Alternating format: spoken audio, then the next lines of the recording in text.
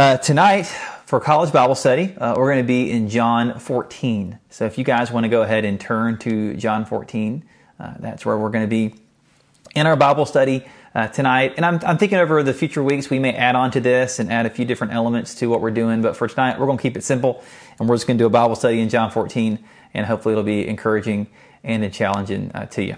Okay? So go ahead and turn to John 14. We don't have a fancy overlay of text or anything. We're going straight old school. I got my phone on a tripod. That's the most fancy thing we're doing right now. So go ahead and turn to John 14. And while you're going there, I just want to say that this has to be the weirdest Easter ever in the history of at least our lifetime.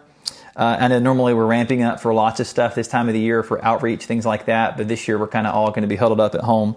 But I do want to say that regardless of how Easter is playing out in terms of service, it doesn't mean that we don't want to go all in on celebrating the truth of Easter and the truth of the resurrection. You know, more than ever before, we need the reality of the resurrection, the truth of it in our lives, and to be reminded of it. So I want to encourage you guys, like we said, go all in with Easter this year. We need it probably more than ever. Not that we don't ever need the resurrection, but you know what I mean. But as we go into John 14 tonight, just want to kind of share with you guys a little bit of our life right now and kind of why we're even in this text tonight. Because for us, you know that just a few weeks ago we had our son Jude, and he's doing great. His mom's doing great. But our time at the hospital was kind of intense. We were there for 5 days. It was a pretty stressful time. And just from my side of things, not that I was doing nearly as much as Haley, but from my side of things, honestly, it was a very nerve-wracking time, and it was a really anxious time. I struggled with a lot of anxiety during our time in the hospital. And this passage in John 14 actually was a great comfort to me during this time.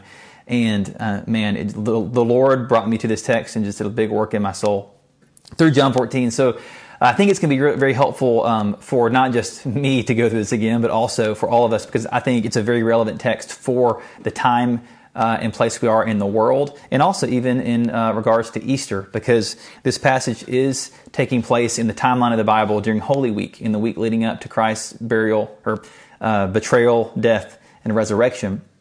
So I think it's very appropriate for us.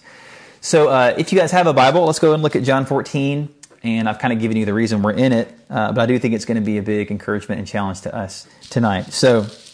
But what we're doing looking at John 14 is this, that we're looking at a conversation that Jesus is having with his disciples on the night before he's crucified, on the very night he's betrayed. And just to give you context of what's going on in this passage, this is the night before he's crucified, the night he's betrayed, but this is the night and really the season that Jesus is doing his last preparations for himself and his last preparations for his disciples before all this stuff goes down. And really, John 13 through 17, many scholars call it the upper room discourse, because this is all taking place in an upper room before Jesus and the disciples go out and he's betrayed by Judas and everything begins to go from there. And so it's a very powerful part of the Bible. I'd love to do a whole series on it at some point. But really what Jesus is doing here is he's giving some final instructions to his closest friends before he goes to the cross, which means that these words are packed with some incredible truths that we need to hear. And honestly, I just would encourage you over the next week or two to read John 13 through 17. I mean, there's some amazing stuff in here. But tonight we're going to be in chapter 14, and we're going to be starting at the beginning and kind of going through at least verses 1 through 14 and then hop into the end a little bit. So we good? Haley's my MC for tonight. Yeah. We good? Okay, cool. All right, y'all. Okay, awesome. Let's do this. Let's get into John 14. We're going to start just in verse 1, okay? And what Jesus gives us right here at the beginning is the alternative to worry, the alternative to having our hearts being troubled. He says here in verse 1, he says, he's talking to his disciples. He says, "Let not your hearts be troubled. Believe in God, believe also in me." So just stop there for a second. So think about this. The disciples, think about their context.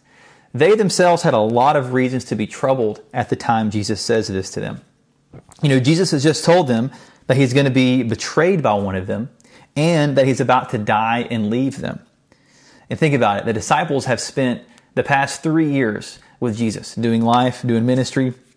They expected him to be the kind of Messiah that would overthrow the Roman government, would set up a new kingdom of peace, of Jewish prosperity. And yet now he's saying he's going to be betrayed and die and leave them. Think about the trouble and the brokenheartedness that would bring to them. But the truth is this, is that more than even that, these words are incredibly powerful because think about Jesus speaking them. Don't just think about the perspective of the disciples receiving them, but think about Jesus saying them. Jesus himself is the one who's really about to go through trouble. He's about to be betrayed, tortured, beat, crucified, on the cross, take on the wrath of God. He's the one that's really about to go through trouble, yet here he is comforting his disciples before this happens. I think right from the beginning, we see the loving kindness and we see the care that Jesus has for his disciples, that in his very time of distress, he's worrying about them and not worrying about himself. That's a powerful thing even here. But even for us, we know we have lots of things that we could be troubled about too, that the world's crazy right now. We don't need to make a list of all the things that we could be troubled about. But instead, we need to see what Jesus says to us here. And we need to see what Jesus says is the alternative to worry. That what should we be doing instead of having our hearts be troubled? He says that we should be believing in God. That we should be believing in Christ. And I love the way Jesus says this because in the way he says it, we show how first he identifies himself as God and as being sent by God. But also he says to believe. And what does it mean to believe? To believe means a lot more than simply, intellectually agreeing that God exists and that he can take care of you. And to believe is to trust that God is working all things for his glory and for our ultimate good. To believe is to put your full hope in God's wisdom, in God's plans, and in God's promises for you. So for us, instead of having our hearts full of trouble and worrying, instead, we should put our full hope and trust in God's plan and God's promises for us. That we shouldn't put our hope in maybe everything in this world suddenly getting better overnight. We shouldn't put our hope in our own ability to just emotionally deal with this on our own.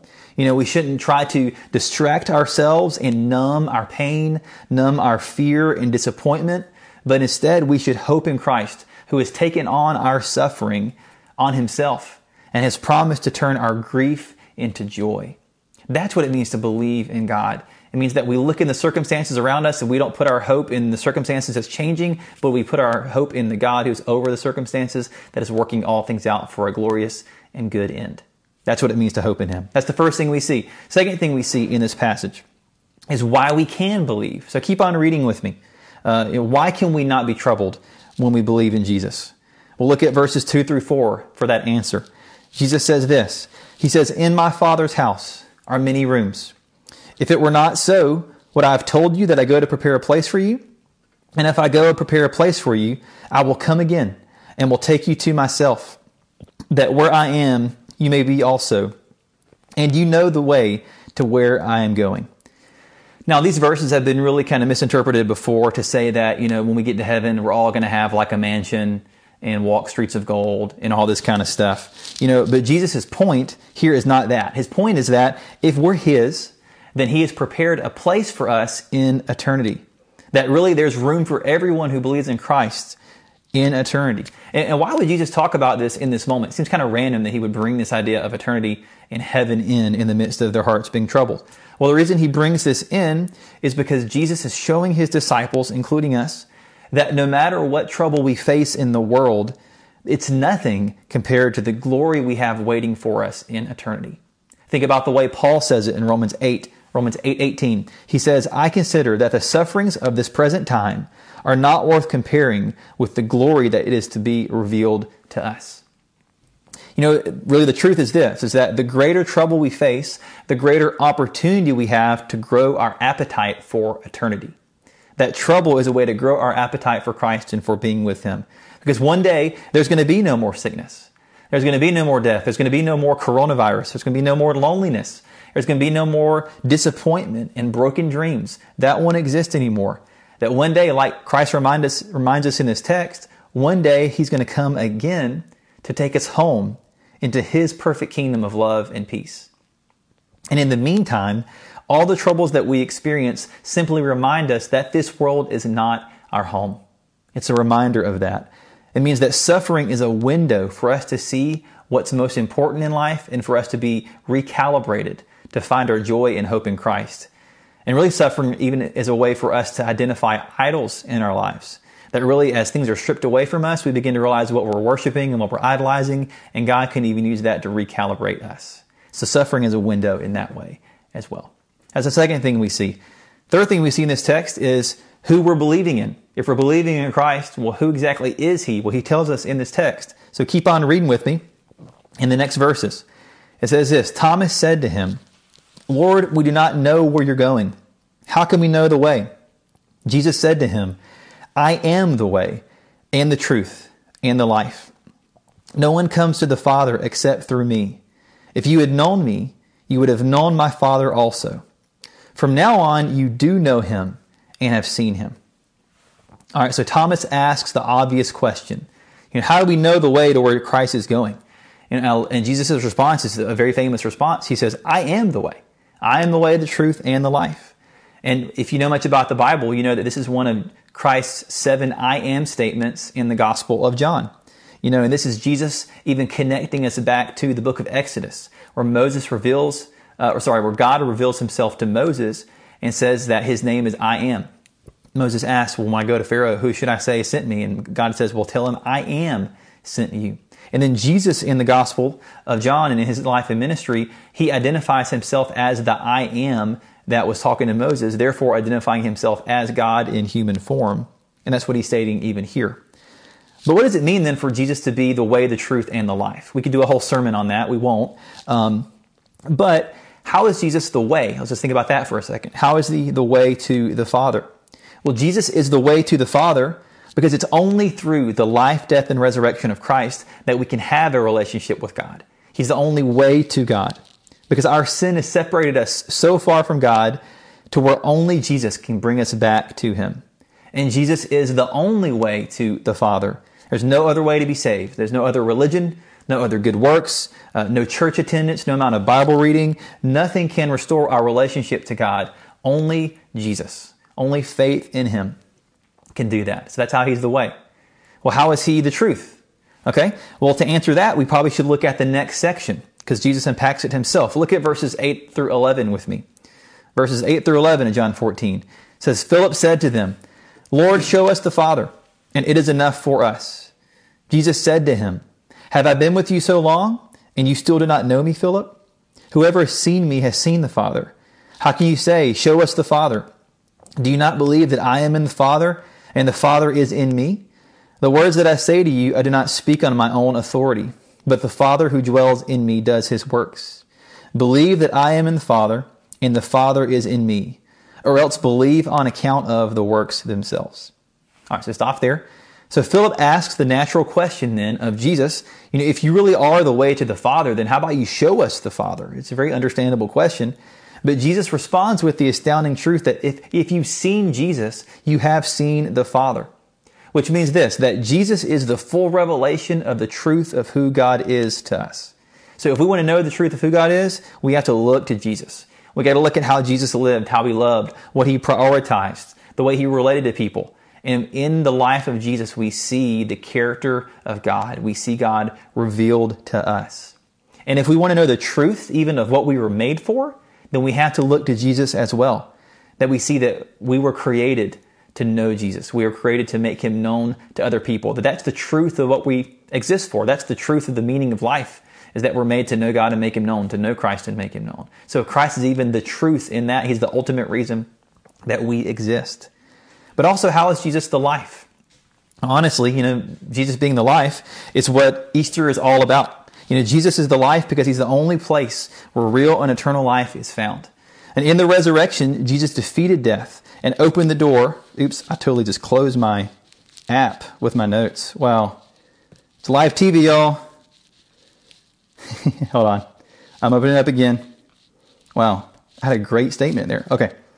All right, we're good. Sorry. In the resurrection, He defeated death and opened the door for us to have real and eternal life. And also, so obviously we know that it's part of the Easter, but eternal life, we also got to remember it's not just something that happens when we die and go to heaven. The eternal life happens the moment that we put our faith in Jesus.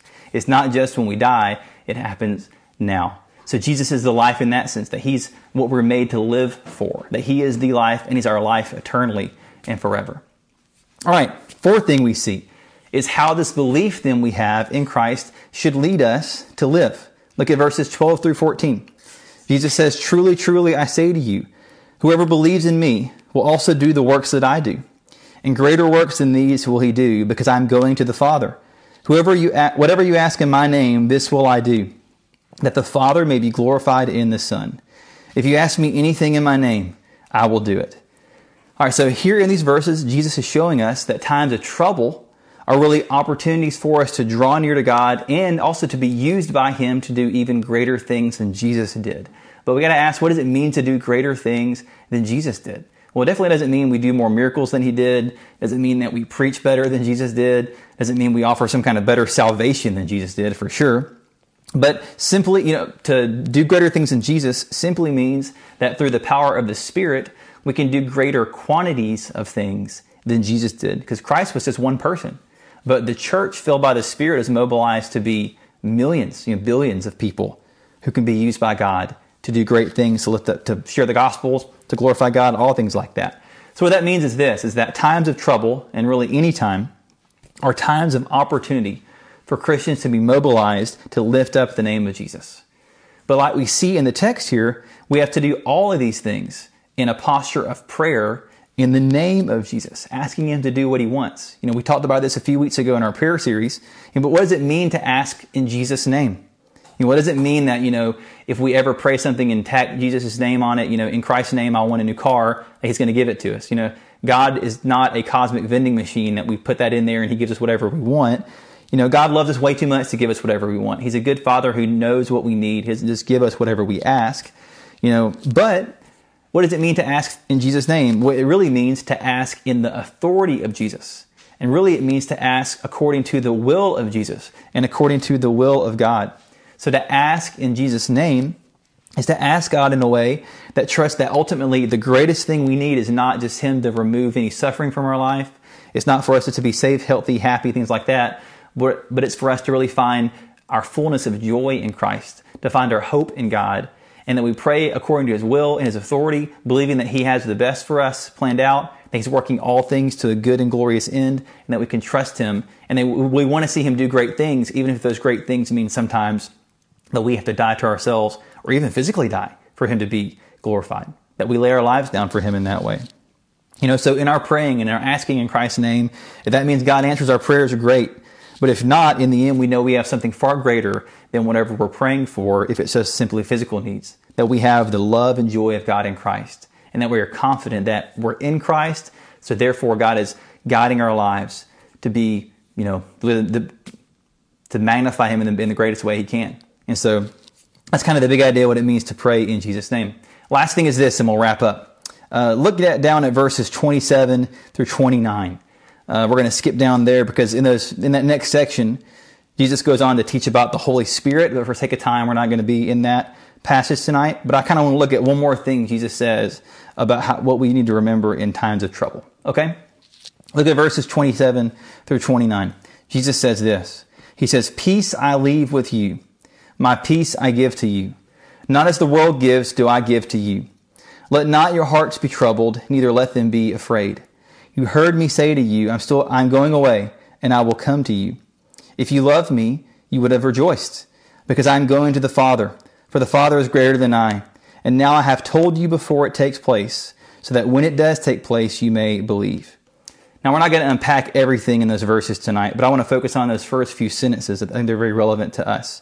Notice how Jesus says that he's left us his peace. Not like the world, but his peace.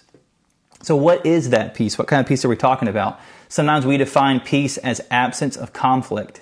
But really, biblically, that's not what peace is. In the Bible, peace is not absence of conflict. Peace is way more about wholeness, about being complete, about being whole. In Hebrew, in the Old Testament, the word peace is shalom. In the New Testament, it's the word irene. And it's this idea that peace is not about, just there not being anything wrong in life. It's not that there's no conflict, but instead, peace is about not falling apart when things around you are going wrong. Peace is about having a wholeness and a foundation in life, a completeness in you, even when you're going through hard times. Because the peace of Christ is definitely not the world's peace, because at best, the world's peace is temporary and it's superficial, right? Even if the virus was gone tomorrow, we still live in a world full of suffering. And honestly, we're all still going to die one day. So if our peace is simply based on circumstances and the stability of our life, that's here today, gone tomorrow. It's very fleeting. But having the peace of Christ means that we can endure trouble without falling apart, that we can be whole, that we can be, built on a firm foundation. We can have an inner confidence. We can be anchored because our peace is not based on our circumstances. Our peace is based on Christ. It's a peace that is based on His plan, His promises, His work in our lives. The peace of Christ gives us peace that sustains us even in the present. But honestly, the peace of Christ is a peace that isn't rooted just in the here and now. The peace of Christ is rooted in the future, because it's a peace that points us to the future of when Christ returns. When Christ returns and makes all things new, then the whole world will be at peace. Because right now, the whole world's not at peace, right? It's anything but that. But when Christ returns and makes all things new, the whole world will be whole. It will be complete and perfect the way God designed it to be forever, and then it will be at peace. And because of that future coming peace, we can have peace now and trust God now. And the peace of God can guard us from being troubled and from being afraid, like Jesus says here. Now, that doesn't mean that we don't feel troubled sometimes. It doesn't mean that we don't feel afraid sometimes. Those are natural. But we also know that our feelings don't define us, that our feelings are not reality. But that many times they're just natural reactions to circumstances in life. But as Christians, it means that we don't have to be defined by our feelings, that we don't have to give in to those things. We don't have to live lives of fear, but we can live lives of peace. I see tons of people right now that are living in fear, that are giving in to fear and trouble. And I get it, but if you're a Christian, you don't have to live that way. Now, it's very understandable to be, not at peace in some ways right now, but the peace of Christ is available to you if you're a Christian. So I want to encourage you that if you're feeling kind of anxious and not at peace right now, then go to Jesus with those things. Don't lean into that spirit of fear, but lean into the spirit of power, love, and self-control that you have in Christ. Lean into that because it's available to you. Because honestly, the worst thing that can happen to you in life is you die. But even in terms of eternity, that's a victory. Because like Paul says, to live as Christ, to die as gain. So even the worst thing for us in life is really a gain for us ultimately. And if that's true, then what do we have to fear? What do we have to be afraid of if our God is on our side throughout all of eternity? So as we close, I want to ask you this. Do you know Jesus as the way, the truth, and the life? Do you have the peace of Christ? And if you don't, I'd love to talk to you more about that. If you're a Christian, I want to encourage you to go to God with your fears, go to God with your lack of peace and let Him provide that to you. But maybe through all this and maybe through these circumstances right now, you're realizing that maybe you're not really a Christian. Maybe you don't have a real relationship with God. You haven't come to God through Christ as the way, the truth, and the life. We would love to talk to you more about that and help you nail that down and help you know that you have eternal life with God in Christ. And this may even be the season that God draws you through that. So we'd love to talk to you more about that. You can send me a message, send me a text through social media, whatever. We'd love to talk to you about it. But we want you to know the peace of Christ. We want you to know Christ as the way, the truth, and the life, the only way to the Father. So don't let, tonight, don't let this next few weeks go by without drawing near to God and figuring that out and letting Him work in your heart. Okay? But with that, we're going to close up, about to pray for us. But then in just a few minutes, we're going to have a Zoom hangout. And we're going to talk more about this. We have a few questions we can chat about, and we're going to pray for each other. I'm going to put the meeting ID and the password in our GroupMe in our Remind in just a moment. So give me just a few minutes to get that set up and sent out, and then we'll get it to you. And we'd love to hang out with you for a few minutes here tonight on College Bible Study online. Okay? Let me pray for you, and then we'll be good. All right, Father, we thank you for your word. We thank you for the truth that we can have peace in Christ, that we can have hope, that in the midst of a world full of trouble, that we can believe in you, we can trust in you, we can hope in you, knowing that walking with you does not promise us absence of conflict, the absence of trouble and worry, It doesn't guard us from suffering in life, but it does give us that anchor to weather the storms of life. It gives us that anchor to cling to in Christ as we go through suffering. And it allows us to be salt and light in the world, to shine and show the hope we have in Jesus to those around us during a really anxious and scared and afraid time. So I pray for these students that you would draw them close to you, that you would help them to experience the peace of Christ in this time. I pray that you would help them during this time more than ever before to find deep intimacy with you, and that maybe during this season that you would expose idols in their life, help them to knock those things out of the way, and more than ever before, cling to you, to deepen their relationship with you, to where when we get through this, whatever's on the next side of it, Lord, that they'll have such a healthy and strong relationship with you, Lord, that they'll go out and just be such a powerful witness for you and whatever you call them to, wherever you place them next. But Lord, we ask for your wisdom. We pray for those that are sick right now, that you would heal them. We pray for protection from the virus. Pray for those that are fighting the virus right now. Pray for those that are saving lives through medical work. We pray that you would empower them, protect them, use them, Lord. We pray that you would use this whole situation as a way to lift up yourself, to glorify yourself, and to draw people to faith. Lord, we love you. Pray in Christ's name. Amen.